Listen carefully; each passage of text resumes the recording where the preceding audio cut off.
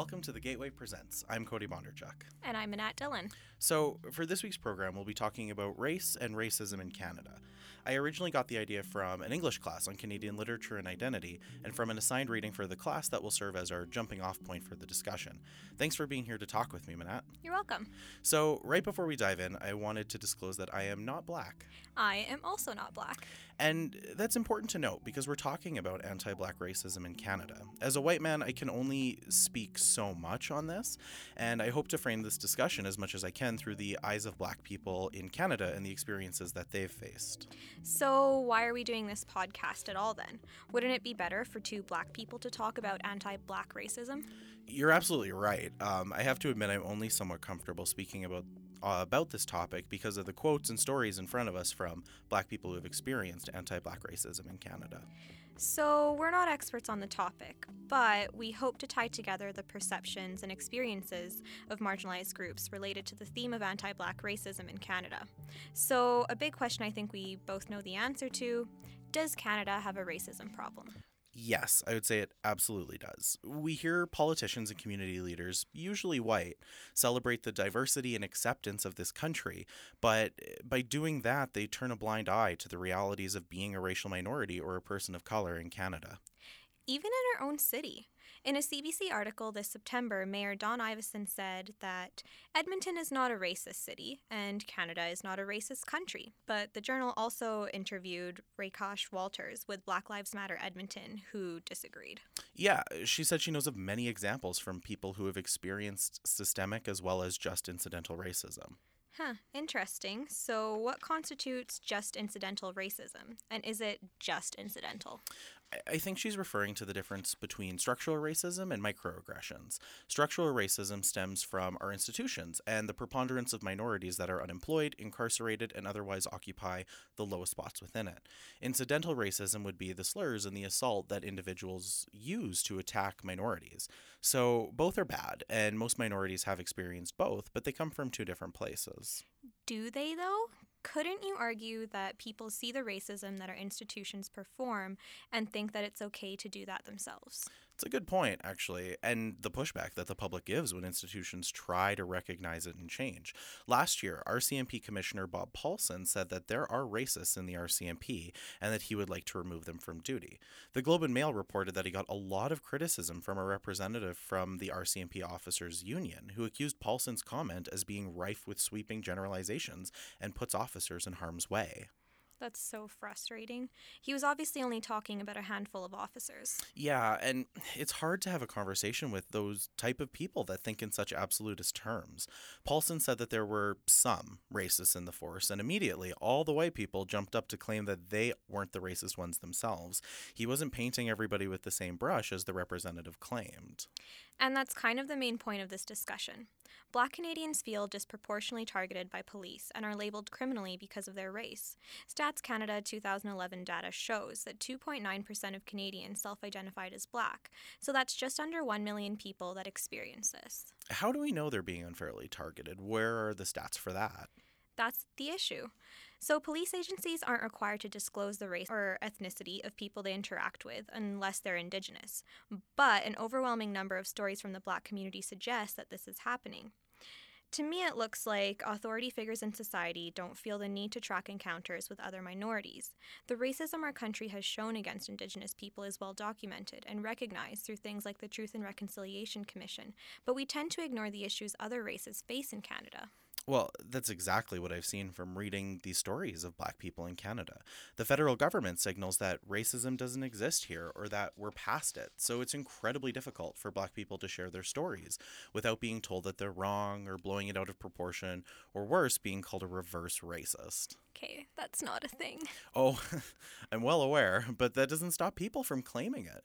They point to things like the fact that the record number of visible minorities were elected to the House of Commons in the past election in 2015.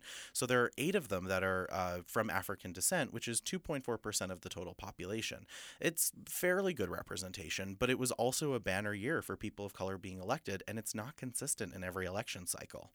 So people can walk around thinking that anti-black racism doesn't exist in our community communities by pointing to statistics, but ignore personal stories of racist encounters. Exactly. And just this month, a Huffington Post article covered the hashtag Black in Toronto campaign, which encourages people to come forward with their own stories of anti-Black racism.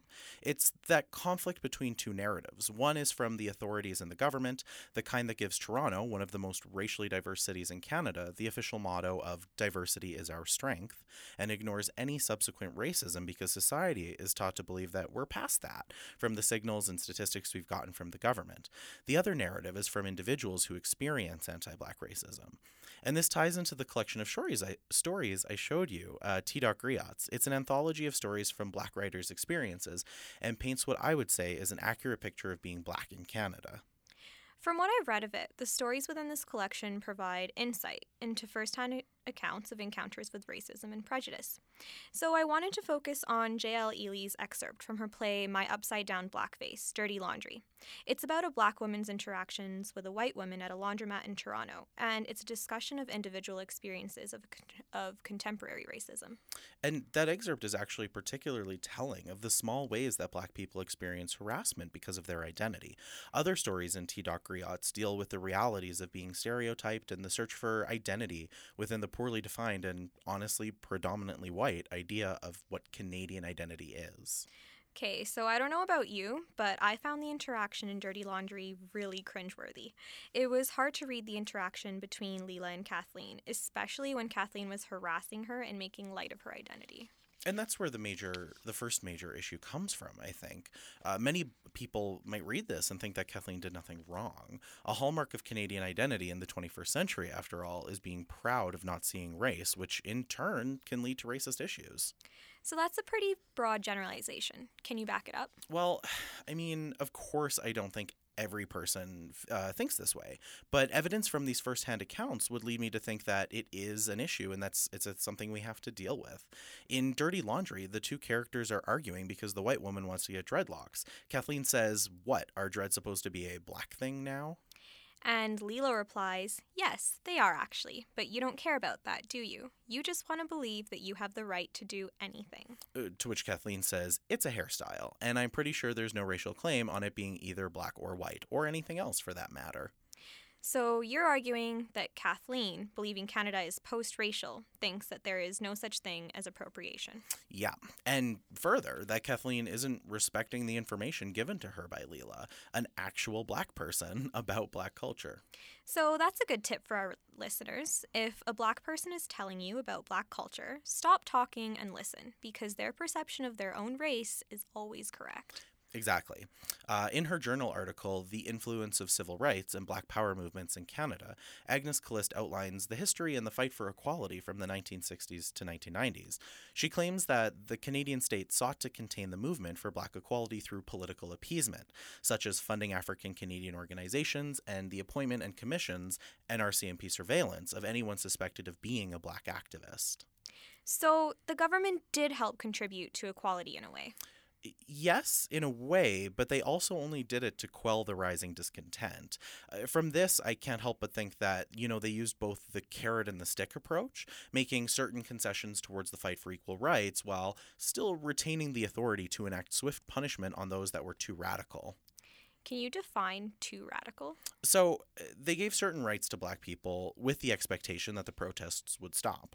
Anyone who continued to protest would be labeled radical, and all the public would see is a group that just secured rights continuing to push back further. Even though the Black activists were only asking for equality, they were considered wrong for continuing to fight for full equality once smaller movements had been successful. Callist points out that those activists argued that racism in Canada is more subtle and insidious than in America, which would support this idea. Rather than ignore the problem like America did, Canada pretended to solve it and then targeted the remaining activists as dangerous and wanting disproportionate rights to white Canadians, and I can find no evidence that supports them actually wanting that. But if Black people made up the minority at the time, the government would have been making accommodations for them that white people didn't receive? Yes, they only got those accommodations because they had already been so marginalized, though. Enakshi Dua et al. Write in their article, Race, Racism, and Empire Reflections on Canada, that state policies of multiculturalism have represented Canada as a welcoming haven for immigrants and refugees, while in reality, these policies work to create structures that kept new Canadians of color in a marginalized social, political, cultural, and economic relationship in Canada. So, like, even structurally, we're not being accommodating or accounting for different races, which is disproportionately affecting people of color. They had also said that some major cities like Toronto are steadily moving toward a majority minority population, where there are less white people than non white, yet the nation continues to be scripted as white. Oh, I definitely believe that. Take the example of carding. So it's the practice of stopping people on the street who've not committed an offense, taking their information down and putting it into some database. This summer, the Toronto Star did a lengthy piece on Dale James, this 33-year-old man from Toronto who claims to have been carded 43 times by Toronto police from April 2006 to November 2015. When you hear stories like that from black people across the country and compare it to me, a white guy who's been stopped by police officers exactly 0 times in my life, anecdotal evidence starts to become concrete in the absence of statistics. So, since carding affects black people more than anyone else, it serves as evidence that our rules are still shaped towards protecting white people and property. Yeah, exactly. But the Ontario government announced this spring new regulations that prohibit carding and unlawful stops of people by the police. So the Canadian Press reported in CBC that as of January 1st, 2017, so just in a month, police must tell people they have a right not to talk with them, and refusing to cooperate or walking away cannot then be used as reasons to compel information. So, while that policy technically affects everyone, the government noted that they heard from many people of color and Aboriginal men and women who said that the Human Rights Code was being ignored by police who stopped them for no apparent reason. In addition, an annual public report must be released each year showing the demographics of people stopped by the police. So, we'll finally have our first collection of statistics on race encounters with the police to help paint a better picture for the future. So, this could even be compared back to J.L. Ely's play, when Kathleen comments on Leela's hair and then reaches out and grabs it without asking. Black bodies aren't given the same respect or consent as white bodies, but this doesn't get marked down anywhere. Right. And immediately after, Leela pretends to make a phone call instead of telling her to stop or reporting harassment to the police. Even systemically, she's been taught that nothing will come of it, and it's something that black women just have to endure in our society. Anthony Morgan actually wrote a fantastic piece on the suffocating experience of being black in Canada for the Toronto Star last year, and even includes the all too familiar conversation, but this is Canada. It's Americans that have a race problem, not us. These attention seeking black radical activists complaining about anti black racism or whatever are being aided by the left leaning media to complain about American problems that we simply don't have here. It's like the average member of the public reflexively pushes back whenever a black person tells their story of experiencing racism, that because there aren't riots in the street like in Ferguson, they can't possibly be experiencing what they say they are here. Well, and Vicky Machama, host of the Canada Land Commons podcast, also says the same thing in an episode this summer. So she says activists like Black Lives Matter in Canada are often told, it's not that bad here. This is Canada. It isn't Ferguson or Baton Rouge or Chicago. But maybe that's not a good enough standard to go by. Setting the bar low just so you can walk over it isn't good enough. So, without statistics present, anthologies like T. Griots may be the best way to tell these stories. We've already established that personal anecdote should be treated as evidence, even when written as art. But what can non-black people do to understand this?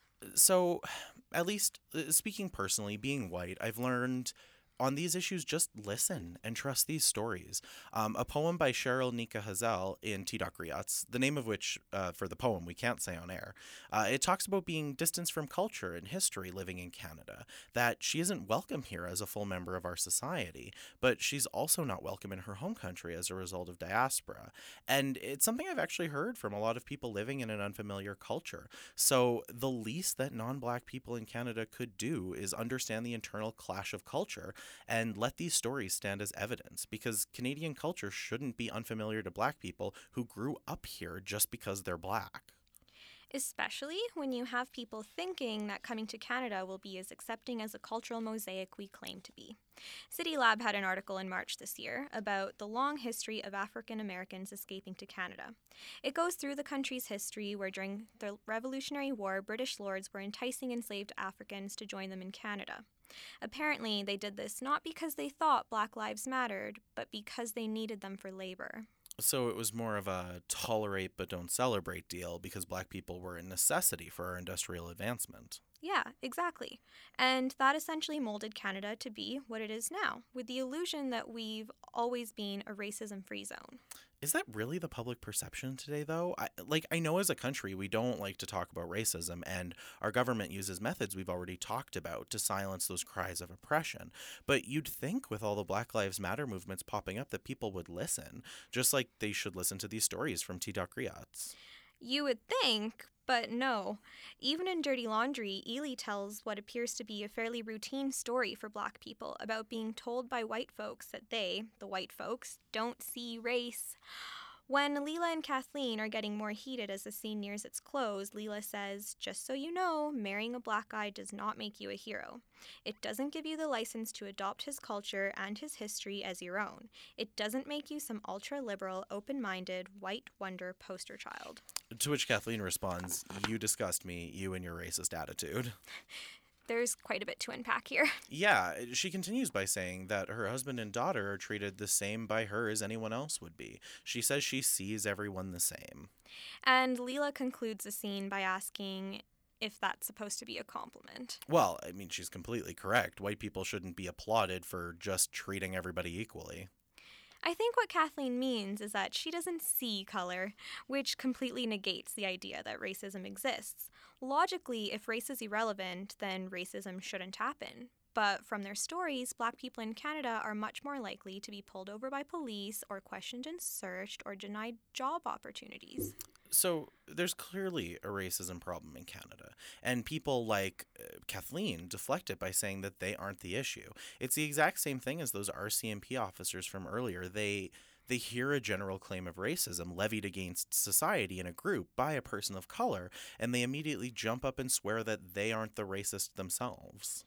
No one called you racist. They just said there is systemic racism. Right? And Kathleen turns it back on Leela and calls her racist. To people like Kathleen, racism simply means the public recognition that there are different races, which is ridiculous and it harms the fight for equality. A recent poll showed that 81% of British Columbians of Chinese and South Asian descent report that they've experienced some type of discrimination as a result of their ethnicity. This is yet another reason why we need those formal police statistics to be collected, like they're going to start doing in Ontario. So, where do we go from here? We have some people in the public who just do not believe anti-Black racism exists in Canada anymore, and we have a Black population that would disagree. There are a few concrete statistics available, so anecdotes like the ones portrayed in T. Griot stand in their place as accounts from people who have experienced racism. That Huffington Post article quoted Debbie Douglas, the executive director of the Ontario Council of Agencies Serving Immigrants, as saying, "Anti-Black racism is persistent. It builds up in small ways. Ways like Black people being denied services or getting poor service at businesses or being ID'd more than non-Black people or in hiring practices. So all these lived experiences would point to anti-Black racism as still being an issue, but we don't have statistics to back it up. So how do people get behind stopping this?" I think, again, it just comes down to listening. Listening to the stories that Black people tell about their struggles in Canadian society and challenging those baseless claims that Canada isn't a racist country from our government and our leaders. This is about their lived experiences. And it's about making room to hear Black experiences in Canada, valuing them and believing them. Like Morgan's piece in the Toronto Star, when he says that being Black in Canada can sometimes be suffocating because of the result of carrying the exhausting burden of having to convince others of the truth of your lived experience. Non-Black people should just listen. And also, ask how they can help. The first step is reading these experiences, and the next is knowing how to change for them. Like J.L. Ely's play taught me not to assume that Black people will answer all my questions about Black hair care, and that I should absolutely never touch anyone without permission, even if it's meant as a compliment. And Nika Hazel's poetry taught me to value Black people's voices as individual and not representative of their race. So, earlier this year, my friend Bashir Muhammad was on this program talking about his experiences with anti Black racism in Edmonton. This quote from his interview sums up our conversation, and I think it's a good way to end today. So, on the program, he said, there are supporters who said, I can't believe this happened in 2016, and for whatever reason, that always kind of irked me, even though it was from supporters, just because I was surprised that there was this assumption that even though it's 2016, we've ended up in this post-racial Canada, which for a lot of people of color, we know that's not true. But for other people, they think it is true.